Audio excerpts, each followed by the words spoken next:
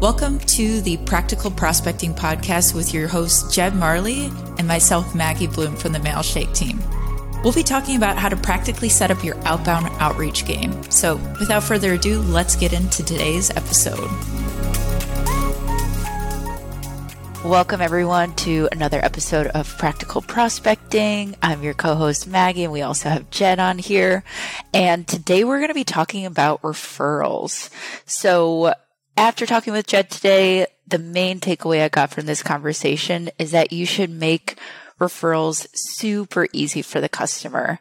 So we'll dive a little bit more into that, but I hope you enjoyed the episode. So Jed, to kick off the conversation, I know a statistic that you used when you were writing this blog post was only 11% of salespeople ask for referrals, whereas 91% of customers say they'd give referrals. So I just want to repeat that one more time. 11% of salespeople ask for referrals. So only 11%, but 91% of customers say that they'd give them. So what's going on here? It seems stupid simple to just ask for referrals. Yeah, right. And I mean, if you look up sales referral statistics, you'll probably see similar variations of that stat. But it's true. I mean, like, look at any sales organization you've been at, how many sales reps in your team are actually asking for referrals. And most customers, as long as they're a happy customer and you have a good product, they're going to give you referrals if you ask. And so it is kind of a weird scenario where it's like such an obvious thing. I'm sure you've seen the data and people understand that if you get a referral from somebody you know, you're more likely to trust that product, trust that salesperson, buy that product. The close rates are way higher. And there's a few reasons why I think people are hesitant to ask for referrals. Mm-hmm. And I think the main reason is they don't know how. The why behind it is simple. Like it's an easy way to get easier meetings and the close rates are much higher. But the process for doing so isn't very simple or easy, or people don't have a good way to do it. So I think that's where people get stuck and they ultimately just don't ask for referrals. Yeah, I would agree with you. And that's why we'll go into like how you can do it today so that the people listening today can have like a nice structure around it. Before we get to that though, like just from personal experience, I know me as a sales rep, I'm going to be honest, I'm part of not that 11% that asks for referrals all the time. I would do it here or there, but I never had like a system set up for it. And one of the thoughts that always came up for me was like, I was nervous. Like, yeah. I know you say that they're a happy customer, but like, you never know when you're asking someone for something else after like, you feel like you already asked them for something, which sales isn't like forcing someone to do something, but you know, it's solving their problem. But it felt like another ask. And it also felt like out of my territory because I'm in sales. Maybe that's something CS should do. So can you speak on that a little bit of like maybe why sales reps shouldn't be so nervous or like what makes them nervous? Yeah, and I completely agree because I've felt the same way, right? Like on one hand, you don't want to reach out to a customer and piss them off. And then on the other hand, you don't want to like overstep your territory. But there's ways to get around this, right? So the first way is you don't necessarily just have to reach out to, it depends on your territory, but you don't just have to go into your CRM and then reach out to all your customers. Yeah. Ideally, you've been somewhere for a few months. You've booked some meetings if you're an SDR, or you've closed some deals if you're an account executive. Go look at the list of people you've talked to, even if you didn't sell them. Ideally, start with the people that you've sold to or booked a meeting with if you're an SDR, and start with those folks because you already have that personal relationship. And then you can even go to the people you had good conversations with. It happens all the time. Like we lose deals not because they didn't want the product, but maybe because a higher up decision maker, blocked the deal, or for whatever reason they went with another competitor. Like there's little things that happen that cause us to lose a deal, but it doesn't necessarily mean that the person we were talking with doesn't see the value in our product, and we can ask for referrals from those people. So I think step one is like understanding your territory and who you can reach out to.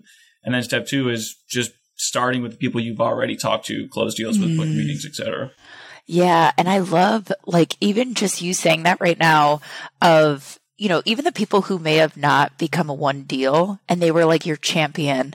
I feel like that's a very like low ask. Like I would feel more comfortable starting there. So for anyone listening, like if you are feeling nervous, like Jed and I felt when we were sales reps asking for referrals, like go ask some of those people that were maybe closed lost, but the champion really, really loved Mailshake. I've gotten great referrals off of people like that just because, maybe someone higher up at the company, it wasn't the right timing or they were in a contract or whatever, but this person was like let's go. I'm ready for Mailshake. And I would say like, hey, I know like you really want Mailshake, but do you have friends that could benefit from Mailshake?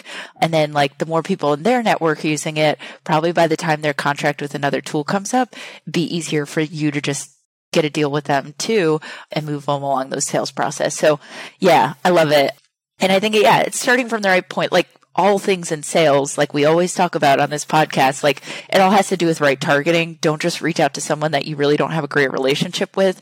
Even if they are a happy customer, like I wouldn't start with those people. Like definitely just start with the people that you've had great relationships. Maybe you've connected on a personal level. And yeah, start with the easier people so you can ease into asking other people for it. But let's talk about a structure, because I think it's all good and dandy to say like, let's get referrals. Like we can just, ask people for them. And that's what I've typically done in the past. And that's bad on me of like getting one-off referrals because I'm like, I really like this person, working with them. Like, let's see if they know someone. But I think it's one of those things that we actually have to have a structure and process for, just like anything else in sales. So Jet, tell us about this structure and how it's worked out for you. Yeah, I'm going to break down the whole process. And I think, yeah, what you said is exactly right. You need to make this a habit, like a weekly habit where you're reaching out to X number of people every week to get referrals. And if you make this a habit, whether you're an SDR or an account executive, you're just going to start getting easier meetings. Like it's a very simple process that's super repeatable, but the key is being consistent, right? And it's, if you really like getting over that hump of having that process and that fear of like, I don't know, getting rejected from a customer, for example, is the hardest hurdle to get over. But once you do, you start getting a lot more meetings. And so the process is pretty simple. I'll just break it down. Like we said, start with the people that you've booked meetings with, closed deals with, grab that list of people. Mm-hmm. Go connect with them on LinkedIn if you're not already, because you need to be connected with them for this to work. Mm-hmm. And then you're going to go into Sales Navigator.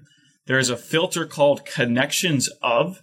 And what this filter allows you to do is see all the connections of people you're connected with. So I can go look at all the people that are connected with Maggie, and then I can filter that list of people that are connected with Maggie and find my ICP. So I can say, show me all the VPs of sales based in the US that have a company size of 51 to 200, and they're connected with Maggie.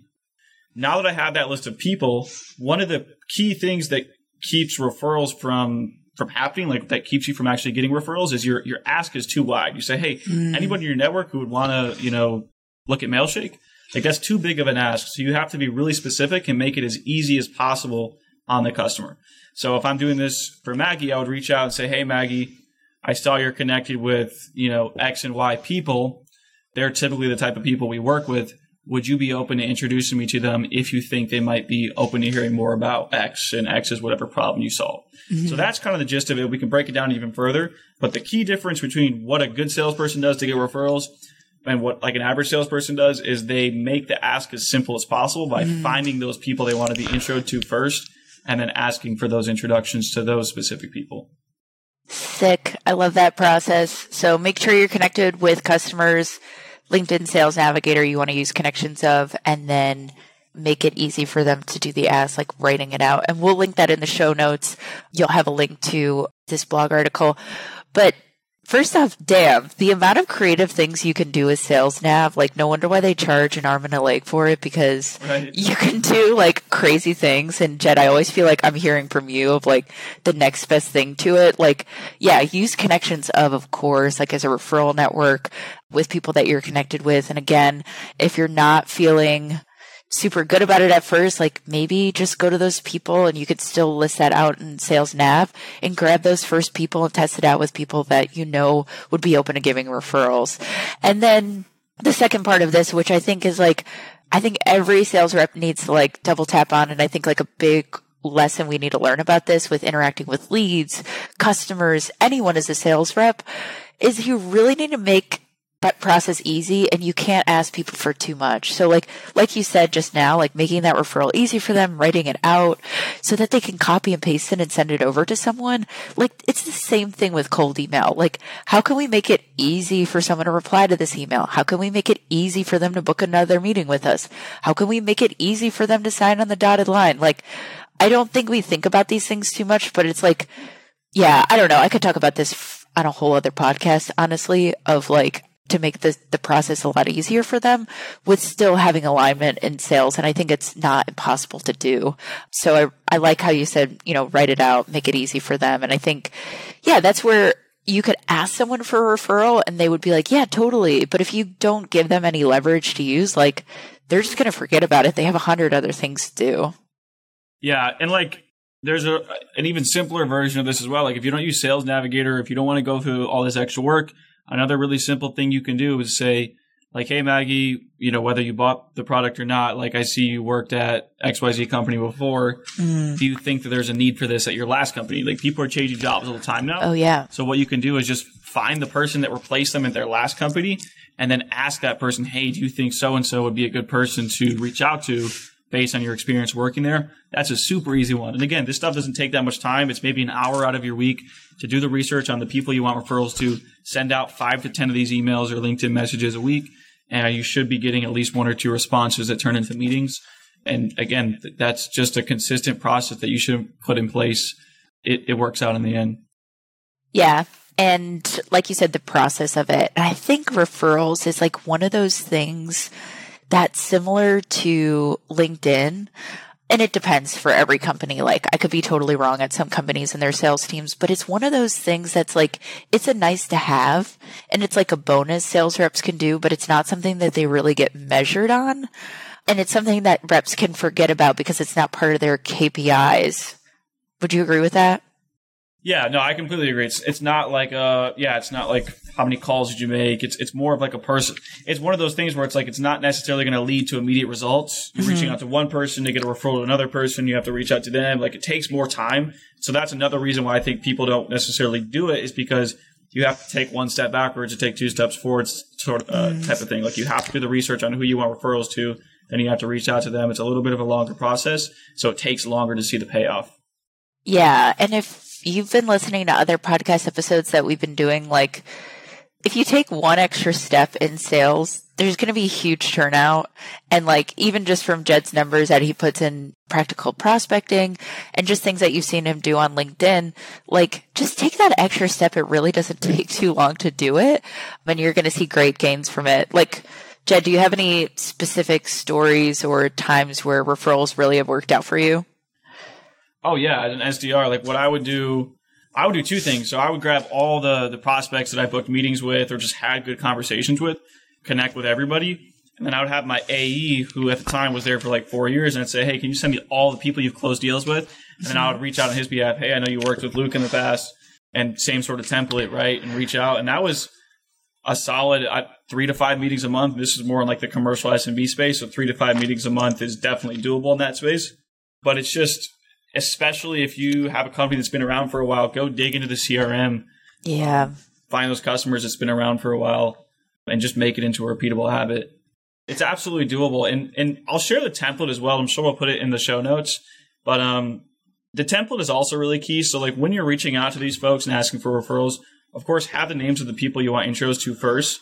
Mm-hmm. But the way I like to do it is just, I'll kind of read out the template so people have an idea. It's, hey, Maggie, this is probably a huge ask, but I noticed on LinkedIn you're connected with X, Y, and Z people. And I like to do 2 or 3 because, let's say they don't know one of those people, there's a chance that they know at least one of them.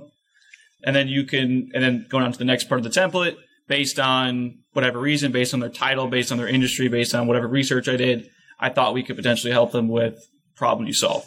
Mm-hmm. If you know them beyond just being connected, would you be open to making an intro? I can send you some text that you can copy and paste into an email. Just curious if they'd be open to learning more. Mm. And so, it's like exactly what you've been talking about, Maggie. It's super simple. You're offering to send them the messaging. Yeah. To just pop in an email. You're giving them 3 options of people to choose from that they might potentially know. And it's a really low ask.